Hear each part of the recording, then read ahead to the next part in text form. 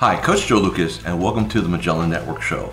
For nearly 30 years, I've been focused on helping advisors become the best both personally and professionally. This show is dedicated to sharing with you tools, tips, strategies, distinctions, things that are working now. I'd love for you to take a moment, and if you're watching this on YouTube, click the like button and also the subscribe button so you get automatic updates. And if you happen to be listening to us on a podcast, make sure you're subscribed to the podcast and you leave a positive review for us. Now, with that said, let's get to today's episode. Hi, it's your Coach Joe Lucas, and welcome to this very special episode of the Magellan Network Show.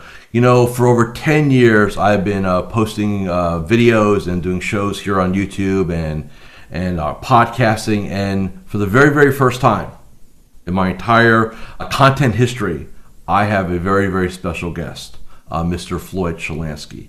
And let me explain why Floyd's here today and why I'm doing something that I would consider for myself very unprecedented. Floyd and I have known each other for over 15 years. I'm privileged to call him a client and also a very good friend. Floyd has just currently, very recently released his book, RIA from Scratch. And when you hear the title, it's way, way much more than that. And so what I wanted to do, I wanted to invite him on today. And what he and I are going to do, and for those of you who have been part of the show for many years, you know I don't interview people. It's not my thing. So we're going to have this grand experiment inside of this episode, and possibly a second episode. This man has accomplished so much, and he's got a wealth of knowledge. And there's knowledge, but there's also wisdom.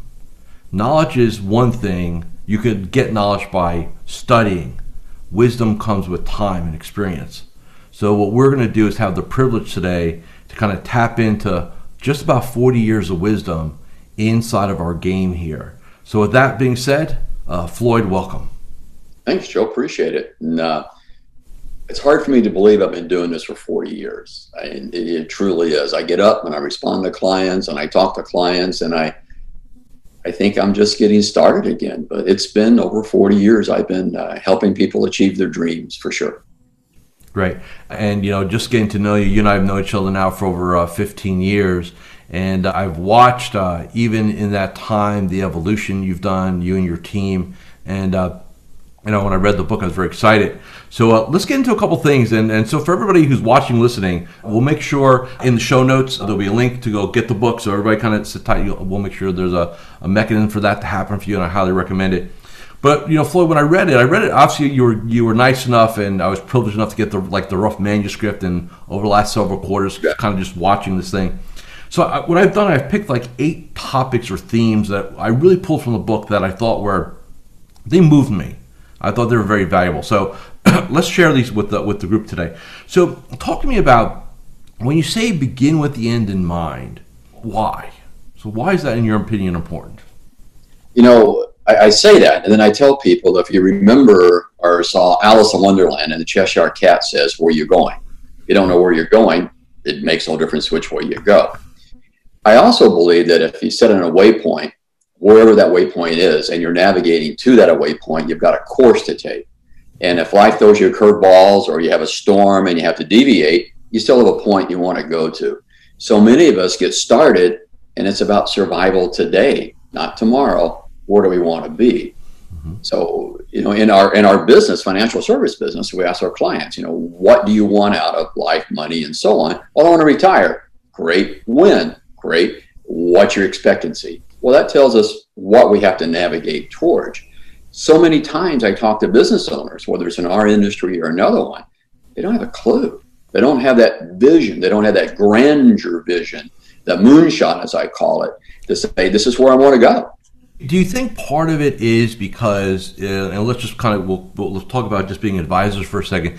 Do you think because initially, and when everybody's kind of born into the industry, the baby advisor, the baby broker, that we're so survival oriented, everything operates inside of a 30-day window, a 24-hour window, that it becomes almost a learned behavior to just be thinking all the time about just making money, survival, fight the next fight, next month, so on, versus having, like you said, the moonshot, the grand vision. Do you think there's in your experiences, do you think there's a truth to that it's a bit of an industry indoctrination that some people never break out of? You know, the industry indoctrination. That's truly what it is, Joe. A good mentor should sit down with a new agent, a new broker, a new advisor, and say, let's map out your strategy. Let's put together a career path to get you to that strategy. Instead of, to make this club, you got to sell X. And to go on this trip, you got to do Y. And I understand the industry. I've been there both on the life side as well as the broker-dealer side, and they want you to addict it. And you've heard me talk about it, that commission drug. Yes. And they want to stick that in your arm, and they want to make sure that you're constantly working for it. I remember the life insurance world. Floyd, on January 1st, all your agents are equal. You have no income. So go sell. And you get addicted to that, unfortunately. And you're 100% correct. It is the industry, our industry, that has predicted that and designed that, whether intentional, which I think it was, or non-intentional. Mm-hmm. They've got goals, they've got targets they have to hit, from a publicly traded company for the shareholders, for a mutual insurance company for the policy owners, but it's for the managers. It's for the senior vice presidents to hit their goals and make their additional income. That's my opinion anyway. No, I think you're spot on, and it kind of segues beautifully to the next piece I want to talk to you about, which is, you're more than just a product. And, I find it fascinating. One of my other mentors, Jay Abraham, he profoundly impacted me, almost 30 years ago, when he says most people fall in love with their product or service, and what they really need to do is fall in love with their client. And Amen. So to me, I found that very interesting. So tell me, because you spent a good chunk of time in the book talking about this, and by the way, you and I are totally simpatico on this.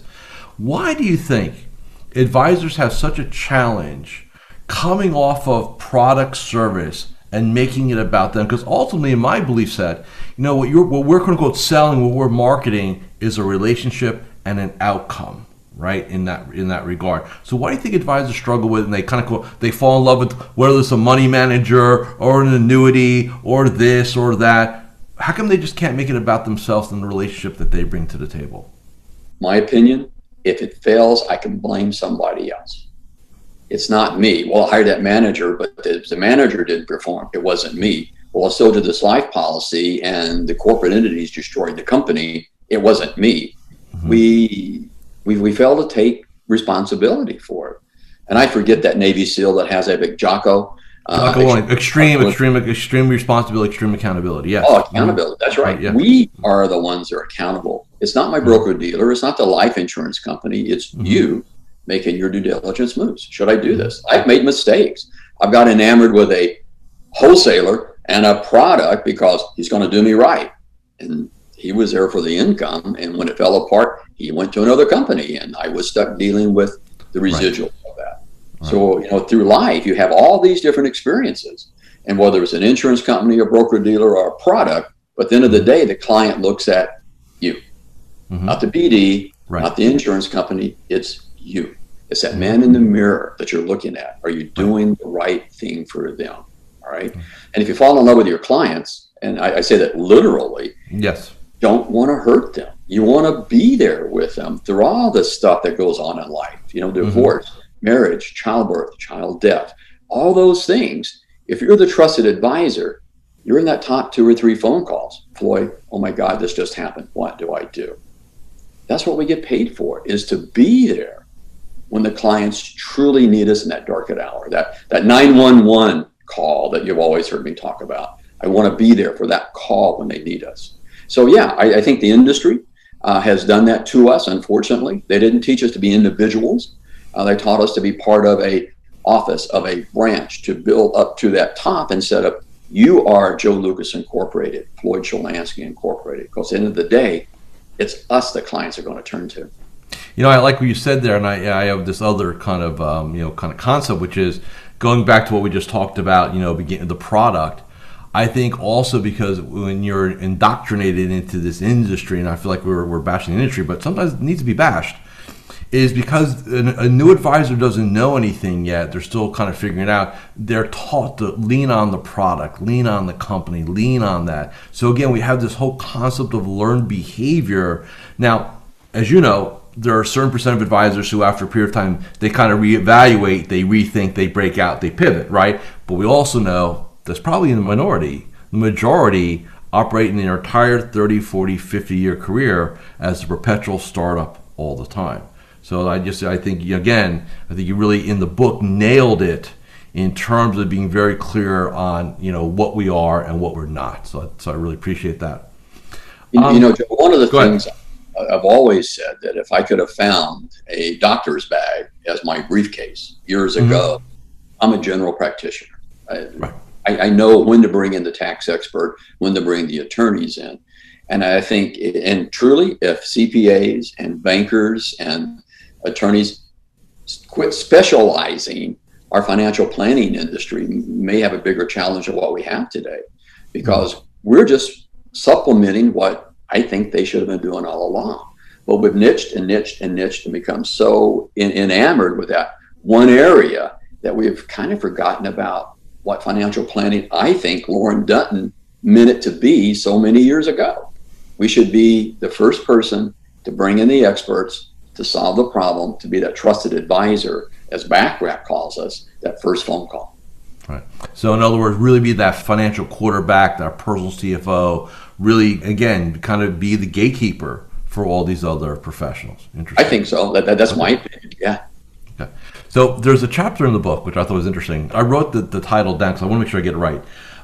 Try everything at least multiple times. Build it, break it, fix it, break it again. So tell me a little bit about that, because I thought that was very fascinating. Because when I read through it, what I interpreted it to be is, say, be open to things. They don't necessarily have to work out of the box. Test things, get some feedback, tweak it. If it's working great, there's always another level, another version of things, right, to aspire to. So explain why you included that chapter in the book. Years ago, and those of you that know of us, Shilanskis, we really got our kickstart with Successful Money Management Seminars and the Jack Root family. And Jack had a process that you had to go through. When you sell a product, when you engage it at A, B, and C. It was hokey. It was funky. I couldn't get into it, but I kept trying. And my assistant, Charnel, as you know, has been with me for almost 22 years. She says, you got to keep trying till it works. Well, what I took that to mean until we made it ours. So we adopt, we justified. And then, Joe, anything that works become complacent. And when we become complacent, we wonder why all of a sudden the performance starts to diminish. Then you have to reevaluate it, or you got to break it, right? When we bring on new people, new agents, new advisors, it's memorization of the script. I don't let them modify it at first. It's got to be word for word for word for word for word. And after they get through that word and they memorize it, then you start to see the performance improve. And when it starts to lag, then it is, let's go back through it. Let's tweak it. New language, new niche, how we want to affect this thing to be yours, not mine. But until you know that you know, and you know that you know that you know, right, you don't modify it yet, right? And then when it's all working, you got to tear it apart. Right. You have to break it, because what was good 4 years ago isn't necessarily good today, or it's old news. Right. And so I believe that our clients want us to keep up with the trends, so we know if they want to talk about cryptocurrency, can we have a logical conversation about it instead of, I don't follow that, I don't know. Or what's that, right? Exactly. What you said there was interesting about the scripting, right? So the way I look at that is, hey, we're going to do it this way because I want you to get competent in it, right? So competency is about repetition. But then the second part, then we're going to tweak it and make it yours. That's the competency to mastery gap. That's that next pivot where now you're congruent, you own it, it's yours, it's innate. You're no longer just competent in it, you've now mastered it, right? So I totally agree, and that's a very interesting, very interesting way you explain it. And then let's talk about, as Mr. Sullivan would call, creative destruction, right? Break it down all the time, which, as you know, because you and I've kind of tongue-in-cheeked it about when I what are you up to, right? Like, yep, tearing it down again, right? So, I think as a business owner, and I like you, and this is not really, but since you brought it up, I want to step into it. I personally think it's important that every business owner, every advisor, and I don't think there's like a schedule where you have to set it, but I think when you get up one day and you're kind of like, just okay with things, i.e. bored, wondering, it's time to not physically tear it down, but get on the whiteboard and blank sheet the thing and start again and figure it out. So I know you've done that in your business several times. Talk to us a little bit about that. Well, as you know, we're doing that again right now as I release more and more of the day-to-day operations off to, for Jamie and Micah. I have to continually, how do I still fit in? Okay. And it's a whiteboard thing. I told the kids, and I've told everyone that listens to me, in our industry, you really need 3 stools of income. All right. And I'll be general in this conversation, whether it's life insurance renewals, whether it's AUM, whether it's financial planning fee. You've got this base. All right. And this base gives you the lifestyle that you want. But when you become bored, you jump off into it. You create a podcast. All right. You jump off in it and you start doing these little things over here. Mm-hmm. And what allows us to do that, though, is the base that we have created. All right. So many times I see younger advisors, people just getting started, they don't have a base. So they're over here, they're over here, they're over here, they're over there. Back in the mid 80s, I was doing a lot of public speaking on the circuit. And I would go into agencies and branch offices and do my shtick. Then people would say, hey, I want to become a motivational speaker. That'll get me more business. Mm-hmm. But you got to have a story to tell.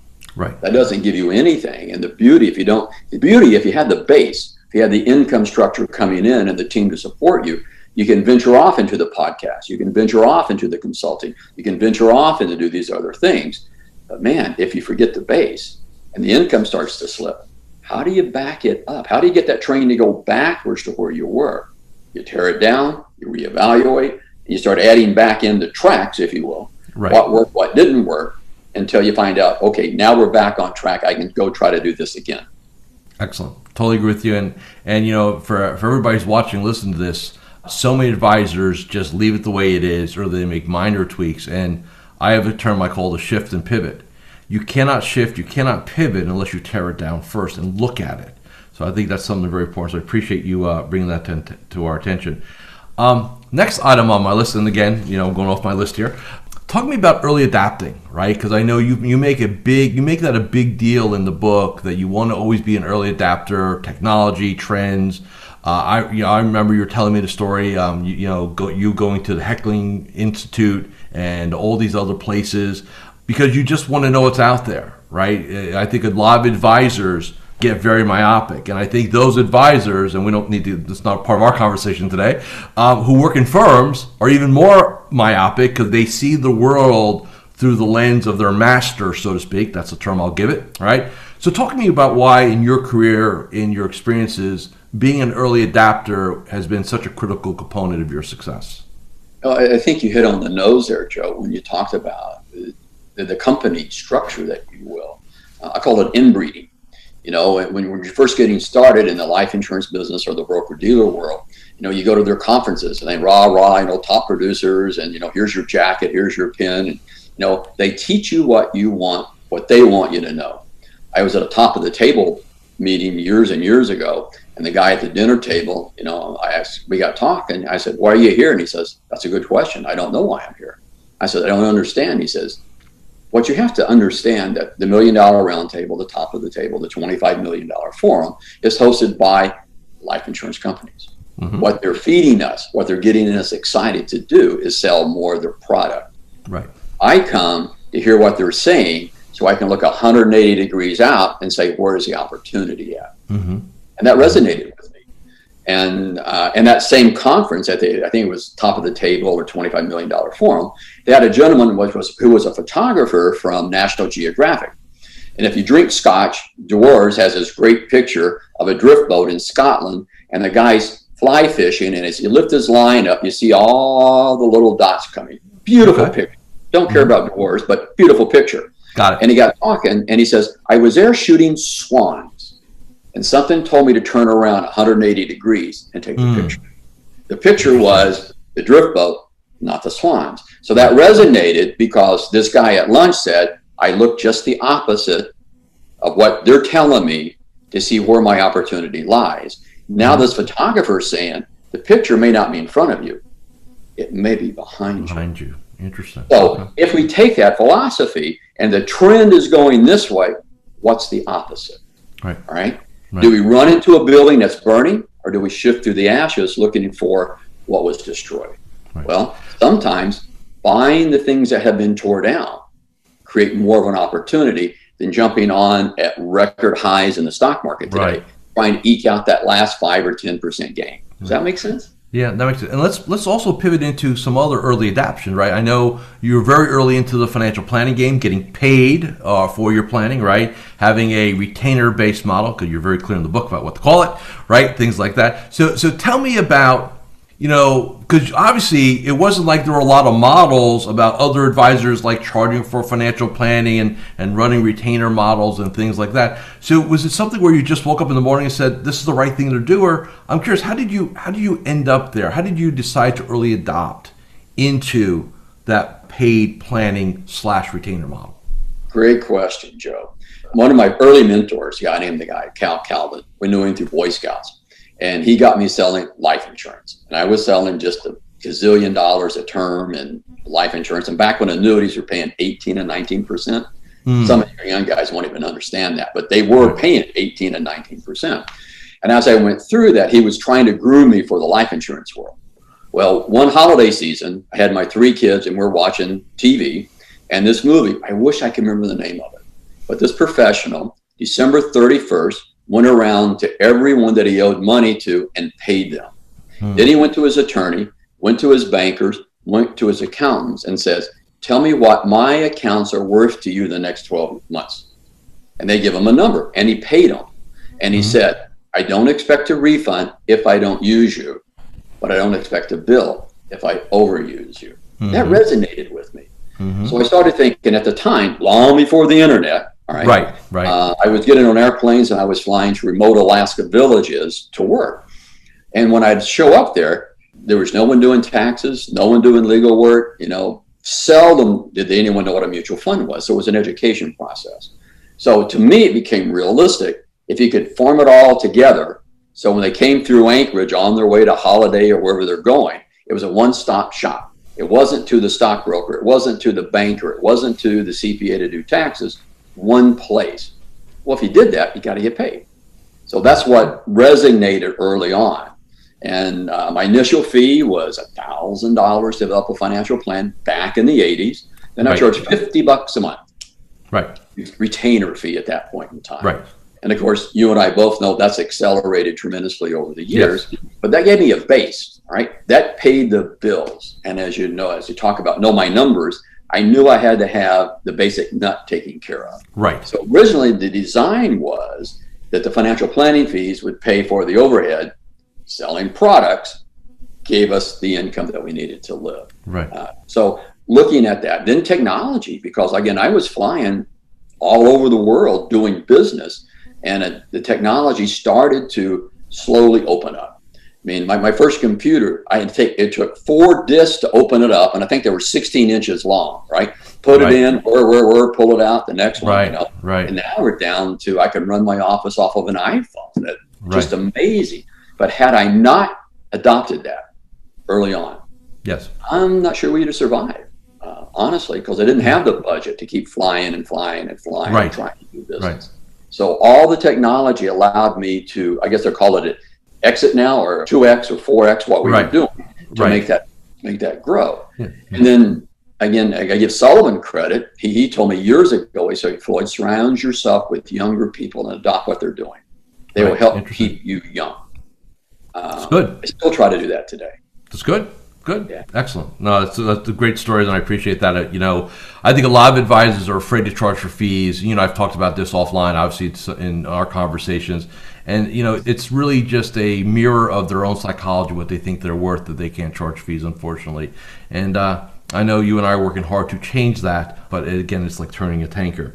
Let's talk about one of our favorite subjects. I feel like Brian Gumble here. Just let's move on. Now, let's talk about your shift from being the ultimate shopkeeper to the ultimate man of freedom. So talk to me about that journey. Because you spent, again, it was a very good piece in the book. And I know when we first met, you were the shopkeeper for sure. So I want to know about that journey from being the guy here to the guy you are today, and we'll get into it. I didn't write it down, but this will be the time to talk about it. I want you to also in this segment here talk a little bit about your kind of, and we'll go pre-COVID because I think that's more exciting, quite frankly. Your pre-COVID typical year, travels, where you do your thing, how you do it. So let's talk about the journey first, and let's talk about how we're rolling, recently. Let's have that. When I left the military, I served 7 years serving our great country in various places overseas. And as my responsibilities continued to grow, I found that if I set the tone for the day, it sure made my life a lot easier, the shopkeeper, right? First in, last out. Okay. When I met you, of course, you're kind of freaking out over that.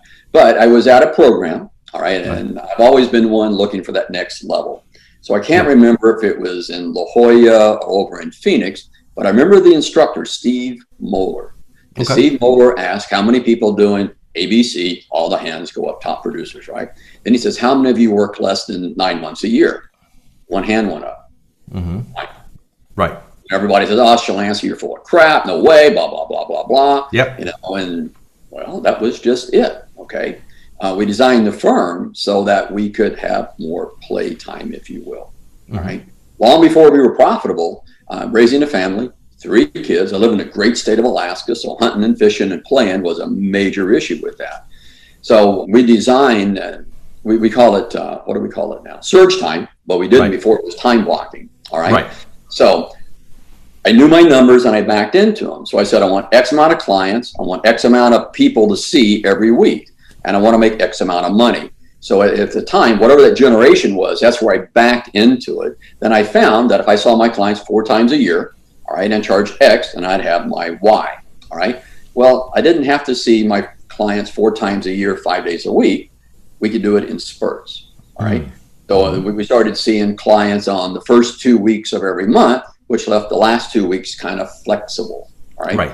And then we'd take the kids out of school, and we'd go to Europe, or we'd go to Hawaii, or we'd go take these family trips. And long before we had cell phones. So I hit the airport, dial 1-800 the office. Do I need to call anybody? Long before emails. Right. And then I remember when I got the first Motorola brick, everyone was laughing and says, man, you're tied to your office. And I said, man, this is my freedom. I don't have to sit and wait for your phone call anymore.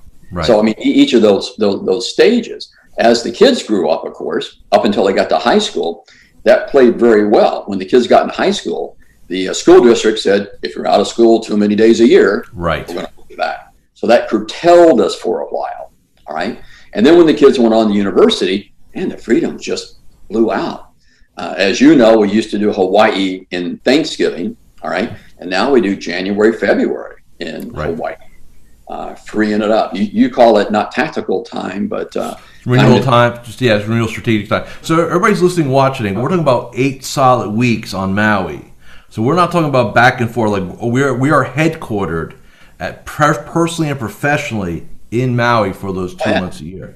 Okay, I want everybody to get the right frame on this as you're explaining. So go ahead. Oh yeah, I mean, I remember you had that one guy that wrote the book, Virtual CEO. They got on the sailboat, The Liberated CEO. Yes. Yeah, all right. So I got real excited about it until I read it, and about every 3 weeks, he got on a plane and flew back. You had to fly back to go deal. Exactly right. Yep. No, that wasn't what I'm not interested in that. All right. I want to be able to stay away and uncouple.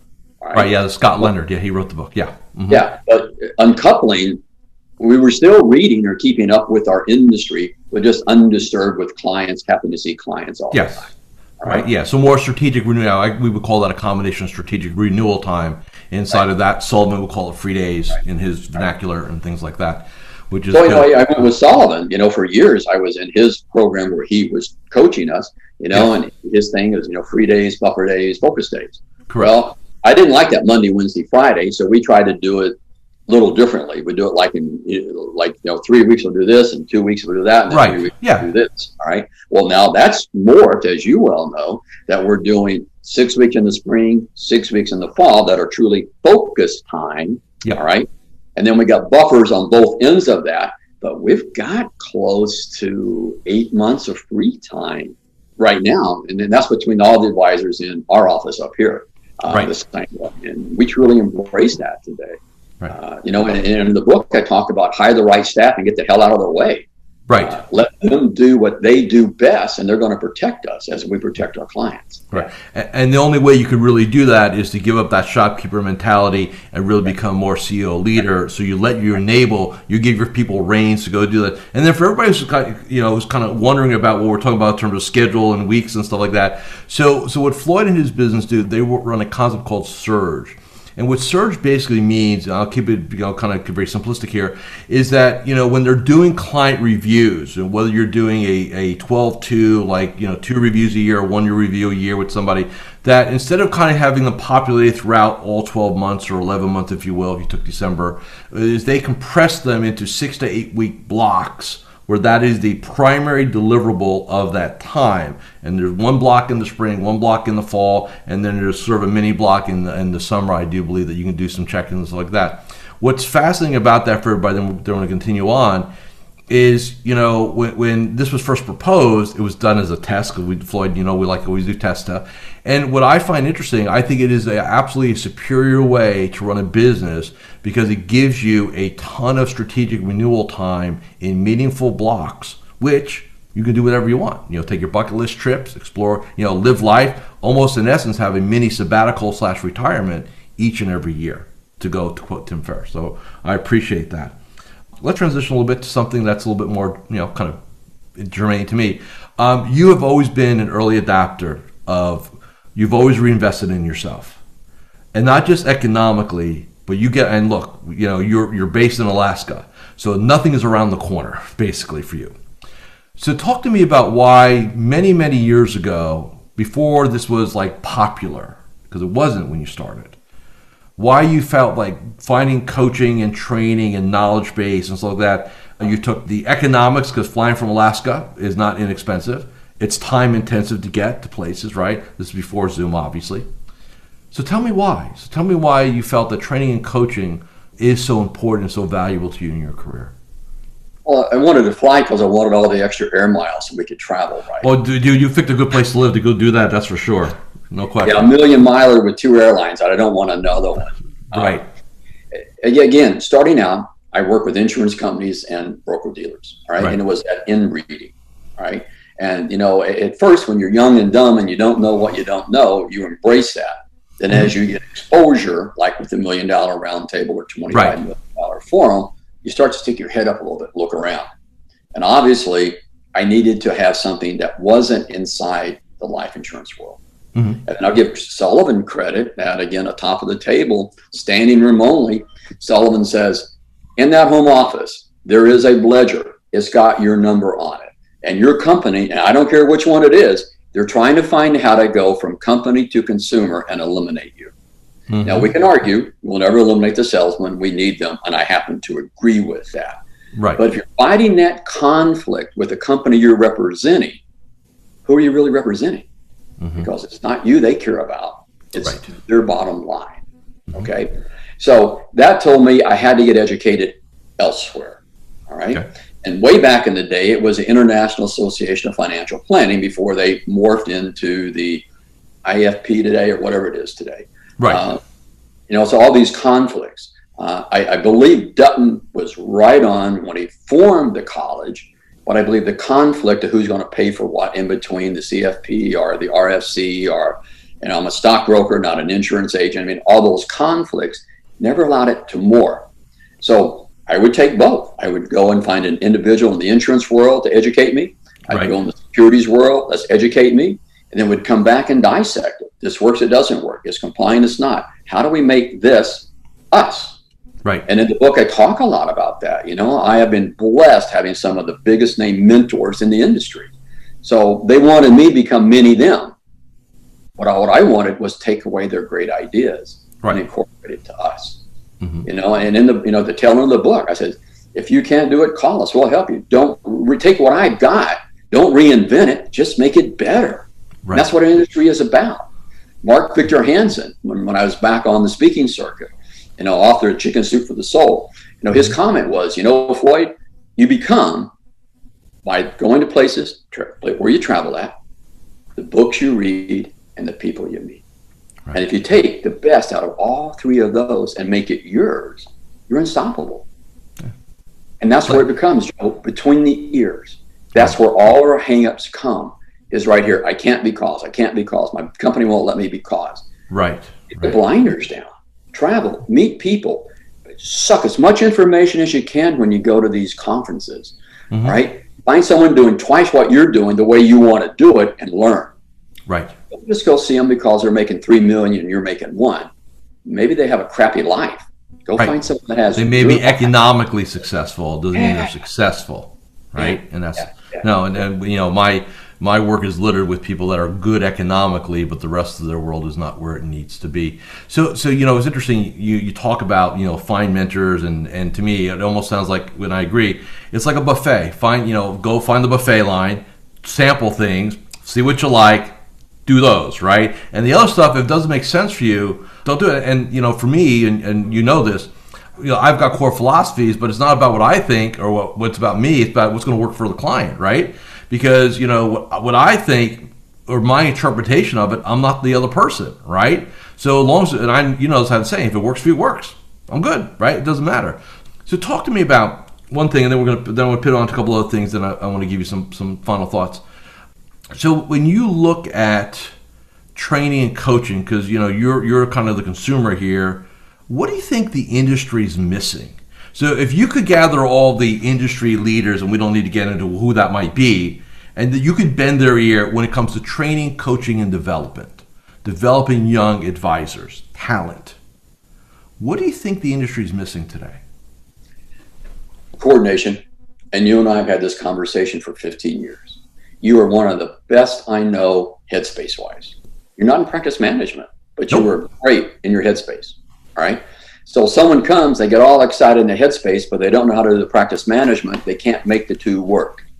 You know, back when we used to have phones that had flashing red lights, voicemail waiting, God, I hated that. You walk back from a conference and, oh my God, who's on the phone? What did I miss? I hated that. Almost like emails today, right? Sure.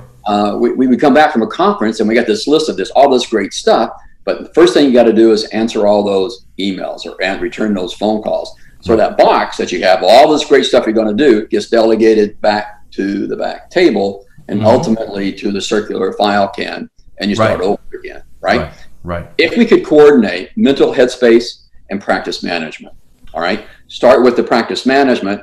Where do you want to be in 5, 10, 15 years with the end in mind, all right? You, headspace, where am I at today? How do we adapt headspace and practice management to move us along that line? All right. And I'm a big believer in a 5-year plan. And every year you drop off a year and it's still 5 years. Right. I call it up periscope. At the end of the year, up periscope. Am I on track? Oh man, I'm off course. How do I need to adjust that? Do I need Joe to get in my head? Do I need someone to go back through my numbers? Let's make a course adjustment. Maybe only 1 or 2 degrees, not radically, but let's get back on course. And there's no one in the industry that does that. You're great with headspace. But you know, when it comes to practice management, not your gig. Yeah, no one and I recognize that. Right, that's the key thing. Right. But if you said the industry, if we could bring those two things together somehow, okay. All right. And then at an 051, a 100, a 300, a 500 type course, I gotta believe it would change the way everyone's doing business. Interesting. I like that. You and I, from Del Mar to Costa Rica, have talked about the future of the industry, and you and I have had this crazy idea for many years about changing the industry and doing things like that, right? And the question as I gain wisdom, like we talked about earlier in this conversation, does the industry really want to be changed? No, right? It doesn't. And that's hence the challenge, right there. Right. So along with you, though, I think you're right. We change those that want to be changes. Those that want to adapt and make the changes, we're available to assist doing that. Correct. 100%. 1,000%. Good. So let's talk about a couple things, and then I'll give you some last words. So one of the chapters is called "Do Not Allow Anyone to Rain on Your Parade." I would use a different term, but this is a G book. I understand that.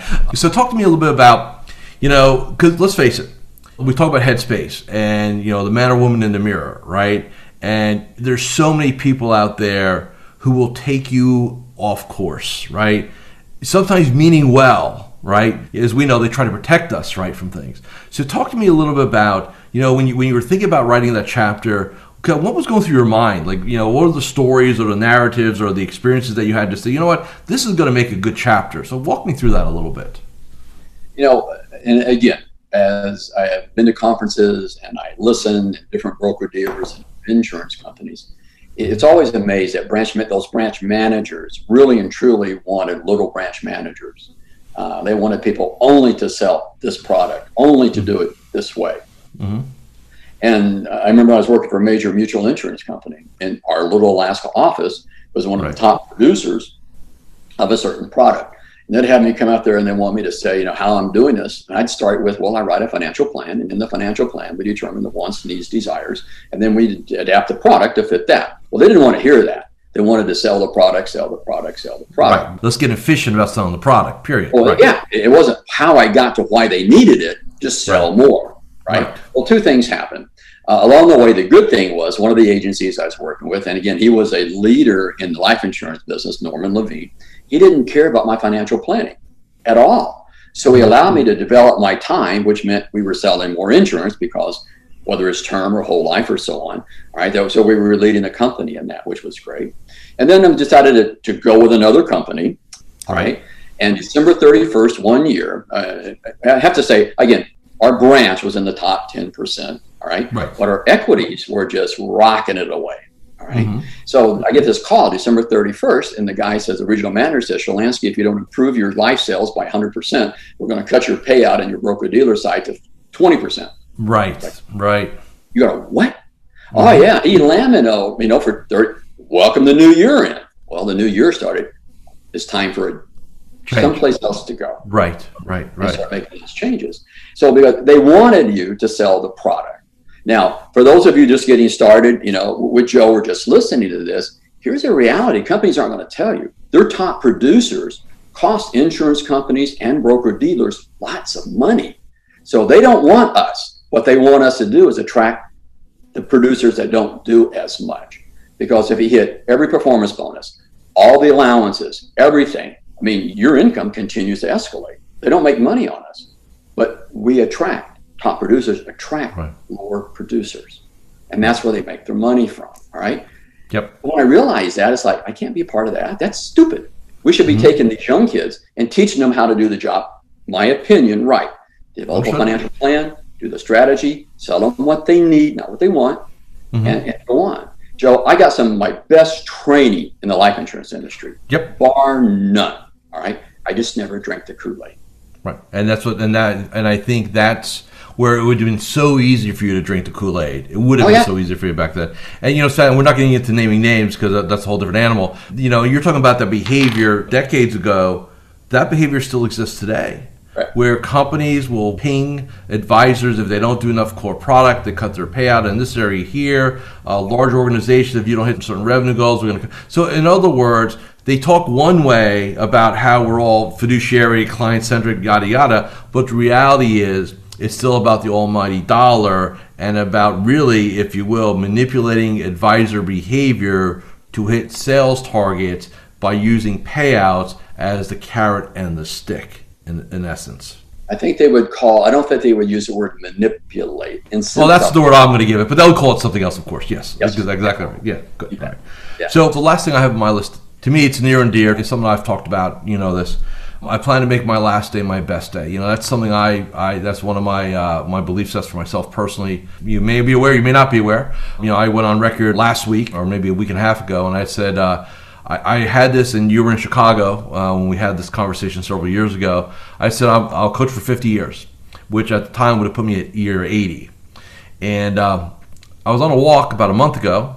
I was just thinking about that. And I asked myself a question, what happens at 81? I didn't like the answer. And I thought, I said, do I say goodbye to everybody? Do I just go off in a cave somewhere to die? I really thought about this. And I said I didn't like it at all. So I said, okay, we're not going to do that anymore. I said, totally came off of that. I tore it down. And so I now declared I'm going to coach till I'm 100, which means I got to live to 100. So I want to know, because I don't want to put words in your mouth. I think I know how you're going to answer this. Why that belief set, which I totally 135% concur with, by the way. Being an advisor is really your best year's your last year. That should always be the goal. 100%, no matter what year that last year is. Walk me through that a little bit, if you don't mind.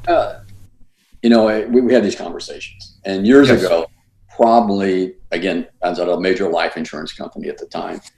People kept trying to buy our book of business, right? And I was entertaining thoughts, of $500,000, 750,000, those kind of numbers, And, in the mid 80s, early 90s, I guess I thought that was a lot of money. Mm-hmm. You sit down and you start looking at your comp, though, you go, if I'm making that every year, why would I want to do that? All right. Right. And again, being a baby boomer, I grew up with the thought process is that you work hard, accumulate your assets, you retire. But, that retirement word, plaid pants up to here in Florida doing shuffleboard, doesn't work with this cowboy. I can't even visualize that for you. Well, I visualize it. That's the reason I keep doing this. Okay, fair enough. But one of the things that I see, now when I say visualize, not for me, it's what I don't want to be. Right. When I look at that, right? Right. I tell my clients the following. When are you going to retire, Floyd? As I've said, as long as I have my mental competency and my health, I don't see myself retiring. Good. However, I hope I have enough cognitive ability. If I start slipping, first, do no harm. Right. And if I think I'm making bad or poor recommendations that harm a client, I'm done. All right. I hope it's the night before the good Lord light beats me off the planet. Right. That's kind of my thought process. All right. Now, I go back to Sullivan again. He tweeted something 3 or 4 months ago. The more successful you become at delegating, the less you know what's going on in your business. Mm-hmm. And I sit there and I go, Because as you know, with the kids, Jamie and Micah running the practice, right. Sometimes I'm not sure day to day what is going on.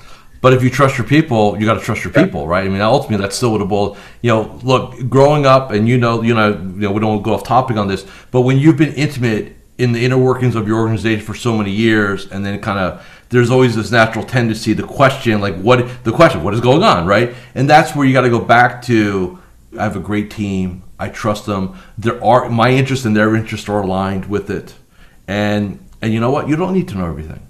I've been and I don't want to get into me, but I've been working very hard the last 3 months to not know things. My wife Marissa, my business partner. I said, stop, just make the decision. I trust you.